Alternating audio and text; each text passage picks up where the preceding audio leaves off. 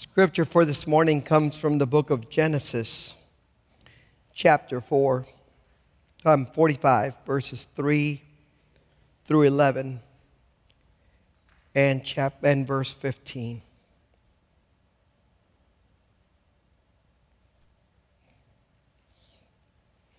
Joseph said to his brothers, "I am Joseph. Is my father still alive?" But his brothers could not answer him. So dismayed were they at his presence. Then Joseph said to his brothers, "Come closer to me." And they came closer. He said, "I am your brother Joseph, whom you sold into Egypt. And now do not be distressed or angry with yourselves, because you sold me here, for God sent me before you to preserve life. For the famine has been in the land these 2 years, and there are 5 more years in which there will be neither plowing nor harvest. God sent me before you to preserve for you a remnant on earth, and to keep alive for you many survivors. So it was not you who sent me here, but God. He has made me a father to Pharaoh, and lord of all his house, and ruler over all the land of Egypt. Hurry and go up to my father and say to him, 'Thus says your son Joseph, God has made me lord of all Egypt. Come down to me, do not delay. You shall settle in the land of Goshen, and you shall be near me, you and your children and your children's children, as well as your flocks, your herds, and all that you have. I will provide for you there, since there are 5 more years of famine to come, so that you and your household and all that you have will not come to poverty.' And he kissed all his brothers and wept upon them. And after that, his brothers talked with him." Have you ever seen one of those reveal shows where Mary sits there with a card to reveal somebody's relationship, whether they're the father or not? I mean, if you see those shows, they always tell you the whole backstory of all the drama that went on in the family before they get to that moment of revelation, whether or not this relationship is there. And I can only imagine that when Joseph is before his brothers in the scripture that we are reading today, that was the kind of atmosphere that was in the room. You know, the kids put it best. Ta-da! You know, it's that moment of expectation of what exactly is going to happen. But in order for you to understand that, in order for you to grasp that, we have to go back and tell the story. Because the story of Joseph is full of twists and turns. And it's a story that really teaches us so much. You see, often we think of stories of people that go from rags to riches. And often it's a story where they start off down here and they pull themselves up by their bootstraps, and somehow, some way they manage to become extremely successful, and then we see them way up here. But if you know the story of Joseph, it's not a meteoric rise, is it? It looks more like the stock market. Up and down, up and down, up and down. And sometimes the valleys are really low for Joseph. So let's go over the stories real quick, because I think it'll really teach us a lot. When you meet Joseph for the first time, he is the youngest brother of 11. And you know, like I said to the kids, sometimes the youngest siblings can get obnoxious, right? They just start driving the older kids a little crazy because they get all the attention already because they're the youngest, right? I mean, all they have to do is go, "I want," and all of a sudden they give them what they want. And the oldest kids, I was the oldest child, and you always look at them and go, "They never did that for me. That never happened for me. Why are you doing that for my younger sibling? That should not be." And you can only imagine how much resentment there was already of the 10 older siblings for Joseph just because he was the youngest And he also was Daddy's favorite. You know we're not supposed to have favorites, right? But he was Daddy's favorite. How did they know? Well, Daddy got him this colorful robe, you know? And they're all going, hey, where's my robe? How come he gets this, right? But to add insult to injury, we're told that Joseph had a dream, and when he interpreted the dream before his brothers and his father and his whole family, he said, you know what I dreamed?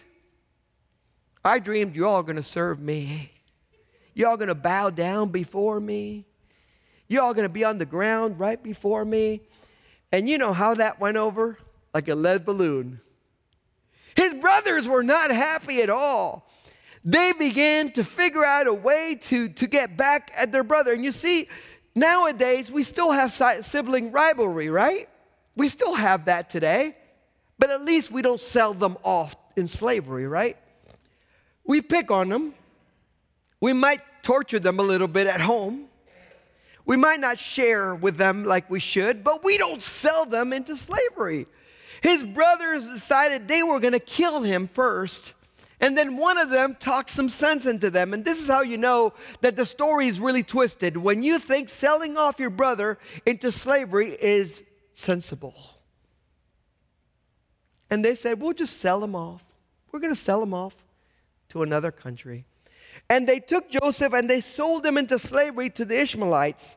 And the Ishmaelites went over to Egypt and said, we got some good slaves. What do you want? What do you want? We got a Joseph. And Potiphar goes, you know what?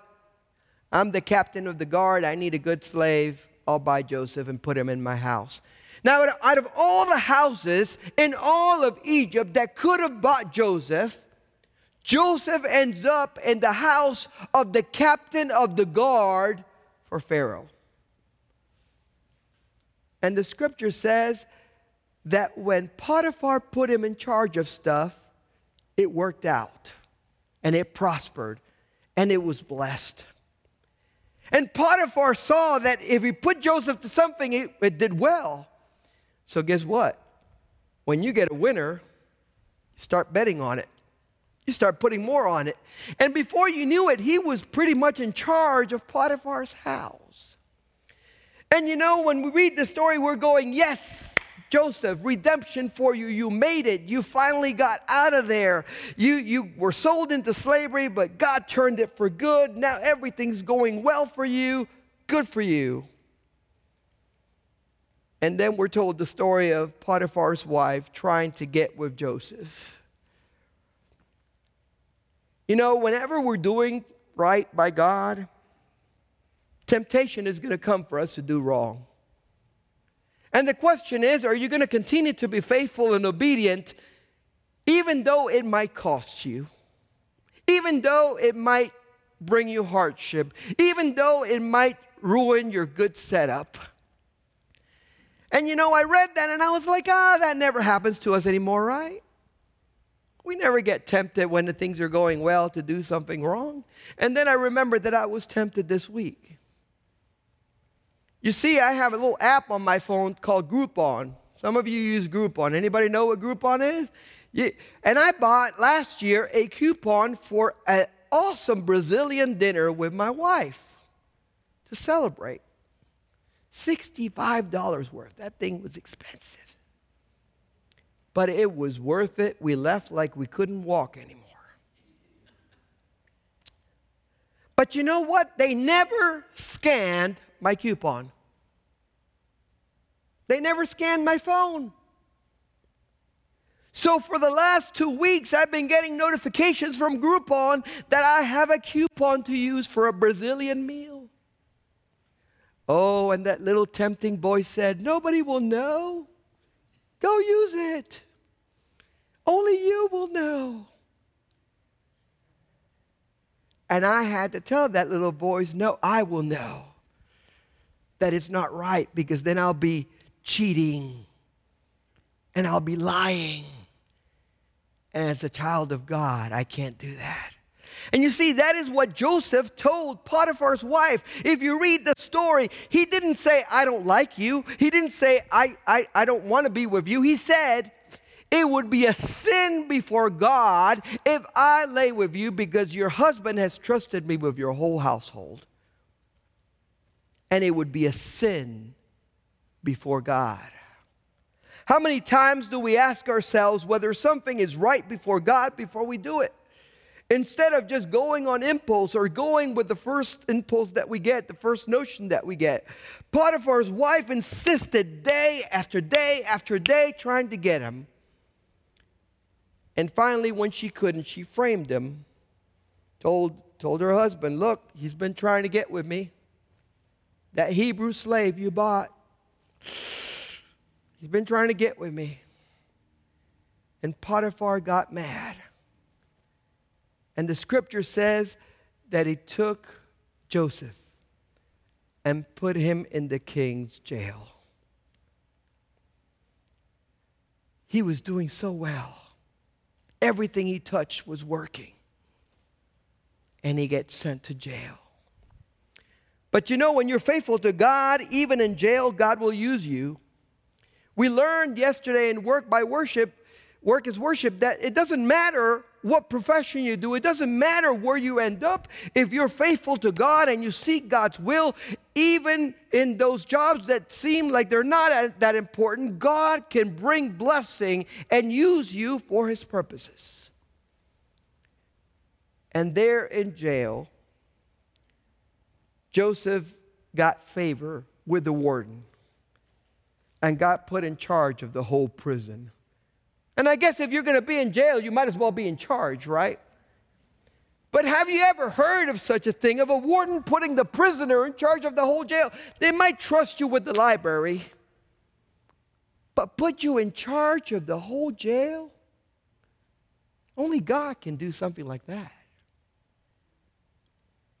But you see, God had a plan for Joseph. He didn't land on just any jail. He didn't go just to any place. He went to the jail where the king kept the important prisoners. And this led to the opportunity for Joseph to continue his journey following God's commands. Because sometime later, what happened was that two of Pharaoh's lead people got in trouble, his cupbearer and his baker. And they both ended at that jail. And guess who got put in charge of them? Joseph. So Joseph is tending to them, and he noticed that both of them are distraught. Well, they were in jail. You would think that that would be normal, right? But something more was going on. He could tell on their face that they were very concerned. He said, what's up with you? And they said, we have both had dreams, and we don't know what they mean. And Joseph said, let's have them. They told Joseph the dreams. He interpreted them, and he told them, Baker, I got bad news for you. 3 days, Pharaoh's going to call for you and kill you.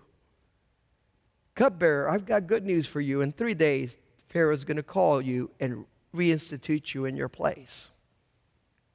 3 days pass, and what happens? Exactly what Joseph said. And you would think, well, that cupbearer, he needs to pay it back and come back and help Joseph out. 2 years go by. Cupbearer forgot all about Joseph after he got out of jail. Have you ever helped somebody or blessed somebody? And once they were out of the trouble, they kind of went on, forgot all about you? And you had that little icky feeling in you, like, really? You just left? You just kept on going? But God has a way of bringing those things back. He's got a way of paying that back to us in His own time and in His own way. So we should never do things expecting anything in return, because God knows what He's doing through what we do. And the scripture says 2 years later, Pharaoh had some dreams and nobody could interpret them. None of his advisors, none of the people under him, nobody could interpret the dreams. And that's when the cupbearer went, I know a guy. Hey, you know what? I know a guy. And we've all done that, right? Somebody says, I need a tree cut. And what do you say? I know a guy. I need some plumbing done. You know what? I know a guy. I know somebody that can do that. I've used somebody in the past. They've got a track record with me. I know of their ability to do this. I know a guy. And the scripture says that at that moment, Pharaoh sent for Joseph in jail. But you know what happens when you're going to go before Pharaoh? You can't come in your prison rags. So you know what Joseph got? A clean shave, brand new clothes, to present himself before Pharaoh. And when he came before Pharaoh, long story short, he interpreted the dreams and he told Pharaoh there's going to be 7 years of plenty, there's going to be 7 years of famine, and God has given you this revelation so that you can prepare. And Joseph said, here's the plan. Here's what you have to do. You have to collect in these years so that you have plenty for the other years. And here's how I would do it. And you know, it's so interesting because sometimes we share what we know. We share with somebody our plans, and we don't realize that at that moment, God is preparing a way for us to fulfill those plans. And when Joseph had laid out his whole plan, Pharaoh turned to his advisors and said, where can we find a guy like this guy to do this plan? And he didn't say a guy like this guy who's smart. He didn't say a guy like this guy who's capable. He didn't say a guy like this guy who's a leader. He said a guy like this guy who is full of the Spirit of God. Where can we find another guy like Joseph who is full of the Spirit of God, who was able to interpret my dream? Where can we find him? And the advisors went, we weren't able to even do the dream. And Pharaoh turned to Joseph and said, you're the guy. You're the one that's going to fulfill this plan. And I'm going to give you all authority over everything. You're only going to be second to me in all of Egypt. From jail to second in command. From in charge of the prison to in charge of the whole country. What prison are you managing right now? What situation are you in that you need a promotion from? And are you being faithful in that place where God has put you? Well, Pharaoh put him in charge, and sure enough, he began to collect grain on the years of plenty. And you know, the scripture says that he collected so much grain that it was as numerous as the grains of sand in the desert. He stopped counting. He saved so much grain. Scripture says that. He stopped counting because the years of plenty were so huge. And Joseph was given such wisdom by God that in every city he saved grain. He didn't put it all in one place. He created locations all throughout the whole country, prepared for the time of famine that would come. And when that time came, the famine hit the land. And I don't know if you've ever experienced scarcity of anything, but it takes some time for the effects of scarcity to go from the supply side to the demand side. And, you know, nowadays information travels really fast, so it happens even faster. But some of you remember when fuel shortages happened. And you heard about them coming. And then the pump slowly did what? Before you knew it, you were paying $4 a gallon. Right? But it didn't happen overnight. So what happened was the famine hit, Joseph is in charge, and the people start complaining to Pharaoh, hey, we don't have food, this famine is tough, what are we going to do? And you know what Pharaoh said? Go to Joseph. He's going to take care of you. And Joseph began to distribute that food to everybody and sell it as needed. And when you're the one country in the world that has grain and everybody else doesn't have it, you prosper. Because you're going to be selling a lot of grain. And the price is going to go steadily up. And Joseph was put in a place of great prosperity. But it wasn't just for Joseph's sake. The scripture says that the famine hit Canaan, where his brothers and his family lived. And 10 of the brothers are sent by the father to Egypt to buy grain. And they show up and they kneel down before Joseph to ask for some grain, to buy grain from him. They bought silver, just like everybody else. And Joseph recognized them. But you can't spoil the surprise right away, right? Joseph sold them the grain, but then he accused them of being spies. He said, "You're just trying to find out our weakness so you can come and steal all of our grain. Tell me more about you." And they told him about Benjamin, and they told him about their father. And he said, "I'll tell you what, I'll believe you when I see this younger brother that you say you have. Bring him back, and I'll believe you." And he sold him grain. But then he had the servants put the money back in the sack. So they leave, they go back home, and they open the sacks when they're resting in the middle of the night, for the trip. And there's the money that they were supposed to pay for the grain. You know what they said? "What has God done to us?"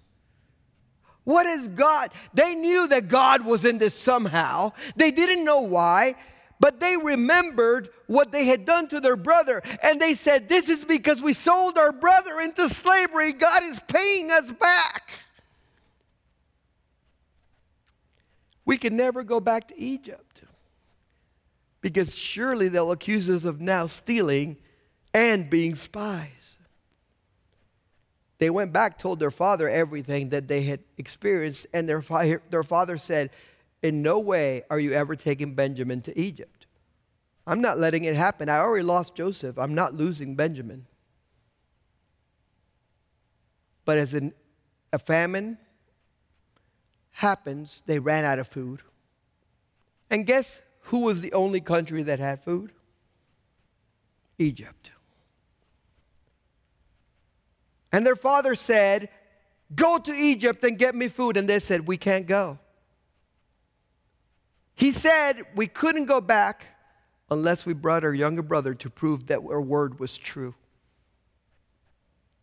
And their father said, "No way, no how. I can't do it. I can't lose another son." If you've ever lost a child or know somebody who has, you know that pain is terrible. And imagine losing a child at a young age, like Joseph was when he was sold off into slavery. The father could not bear it. He could not stand the thought of it. But the brothers said, "Look, this is the only way we're going to get food. We swear on our lives that we're going to bring him back." And the father allowed it. He sent them off with Benjamin. And when they got ready to go, he said, "Take twice the silver. Pay them for last time and pay them for this time. Don't get in trouble anymore. Set it straight. Make restitution." Well, I wonder what Joseph had been doing all this time, because I'm sure that he was wondering if his brothers would ever return. But when they showed up, you know what he did? He said to his servants, "Prepare a big feast for them and tell them that they're going to dine with me in my house." How many of you have had lunch with the vice president? Anybody? How about the Speaker of the House, third in command? No? Nobody? Here was Joseph, the second in command of the strongest and most important nation at the time because of the food. And they are being invited to his house to eat. And you know what they thought to themselves? He knows about the silver in our sacks. We're dead. He's going to wine us, dine us, and then... And so when they got to the house, they met him at the door and bowed down before him again. And Joseph went, yeah, there's my dream again, just like I predicted. And they gave him twice the silver. And he said, oh, don't worry about that. God has blessed us. God has blessed you. Come in and eat.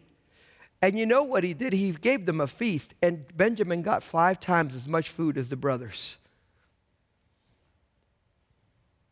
And when they were done, he sold them grain and sent them off. Only, he put the money back in their sack again. And this time, he had one of the servants put the silver cup in Benjamin's sack. And he let him get off a ways, and then he sent his people after them. He said, you all have stolen from our master. And they opened the sack, and there was a silver cup. They said, you all can go, but Benjamin is going to prison for theft. And all the brothers returned to Joseph. And that's where our scripture kicks in. Joseph wanted to see what their brothers were going to do. And they came before Joseph, and once again they knelt down before him, and they said, we cannot return without Benjamin. Take one of us in his place and let him return to our father, or he will surely die. I think it was at that moment that Joseph realized that he wasn't the only one that had changed over all this time. That his brothers had also changed. They were willing to take Benjamin's place, whereas before they might have given him up in a heartbeat. And when he saw that, he threw everybody out of the room. And the scripture says, he looked at them and said, I am Joseph, the one you sold into slavery. I am Joseph, your brother. And the scripture says they were afraid. If you sold your brother into slavery and then he was there dressed in royal robes and with the kind of power that Joseph had, you'd be afraid too. You'd be like, what is he going to do to us? And Joseph said, don't worry, because it wasn't you that sent me to Egypt. It was God. What you meant for bad, God has used to provide life to so many who would have starved in the middle of this famine. And don't even give it another thought. And the scripture says that he wept bitterly with them. And then when Pharaoh's people heard that this was Joseph's family, Pharaoh gave them animals to bring everybody back to Egypt. He gave them more grain than they ever needed for the journey and for when they got home. And he gave them each one a robe, and 5 to Benjamin, because Benjamin's the youngest and he's the spoiled favorite. And he sent them off. And before they got on the road, he said to them, now don't quarrel on the way about selling me. Because he knew they were going to do the blame game, right? I told you we shouldn't have sold him. He said, just go, get Dad. Get everybody in the family. All the slaves, all the children, and their children, and their children, and bring everybody back. Because there's still 5 years of famine. And here, God is going to provide for the whole family. I know at times we might feel like we aren't sure where God is taking us or why. There are times when things seem to be going well, and all of a sudden we hit a prison again. And we get demoted again to serving somewhere where we didn't want to be, or doing something that we didn't want to do. But I want to reassure you that God always has a plan in everything. That God can use even the worst of circumstances for our good or for the good of others around us. But we have to learn to be faithful to God, no matter whether we're serving Pharaoh or serving the warden. No matter whether we are in riches or in poverty. We have to learn to be obedient to God and not sin before Him. Not give in to temptation to take the easy road. It would have been easy for Joseph at any point in this journey to go, God has forsaken me. I'm just going to survive and do whatever it takes. But Joseph would not compromise his faith and trust in God or his integrity in order to do that. I don't know what road you're on or where God has taken you, but I do know that He is faithful and He will get you to where He wants to take you. It might take a while. It did for Joseph. And it took a lot of hardship. But at the end, God redeemed it all, reunited his whole family, and brought them to a place where they could experience blessing for quite a long time before they had to experience more hardship in Egypt. I pray that we are trusting God in the journey and that we are going where He leads us and that we are being obedient to whatever He calls us to. Let us pray. Lord, I just thank You for Joseph's story. I thank You, O Lord, because we learn from his example about forgiveness, about grace, about redemption, about how You can use even negative circumstances, O Lord, to be a blessing to us.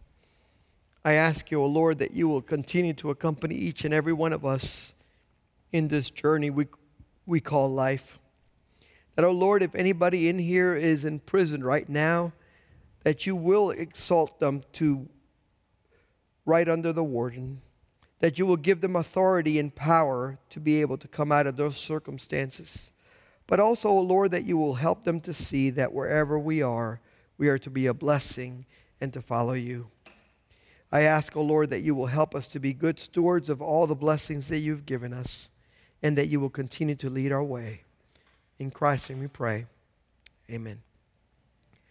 The altar is open this morning if you would like to come up for prayer, to ask God to just continue to help you in your journey as you find your place and your purpose in God.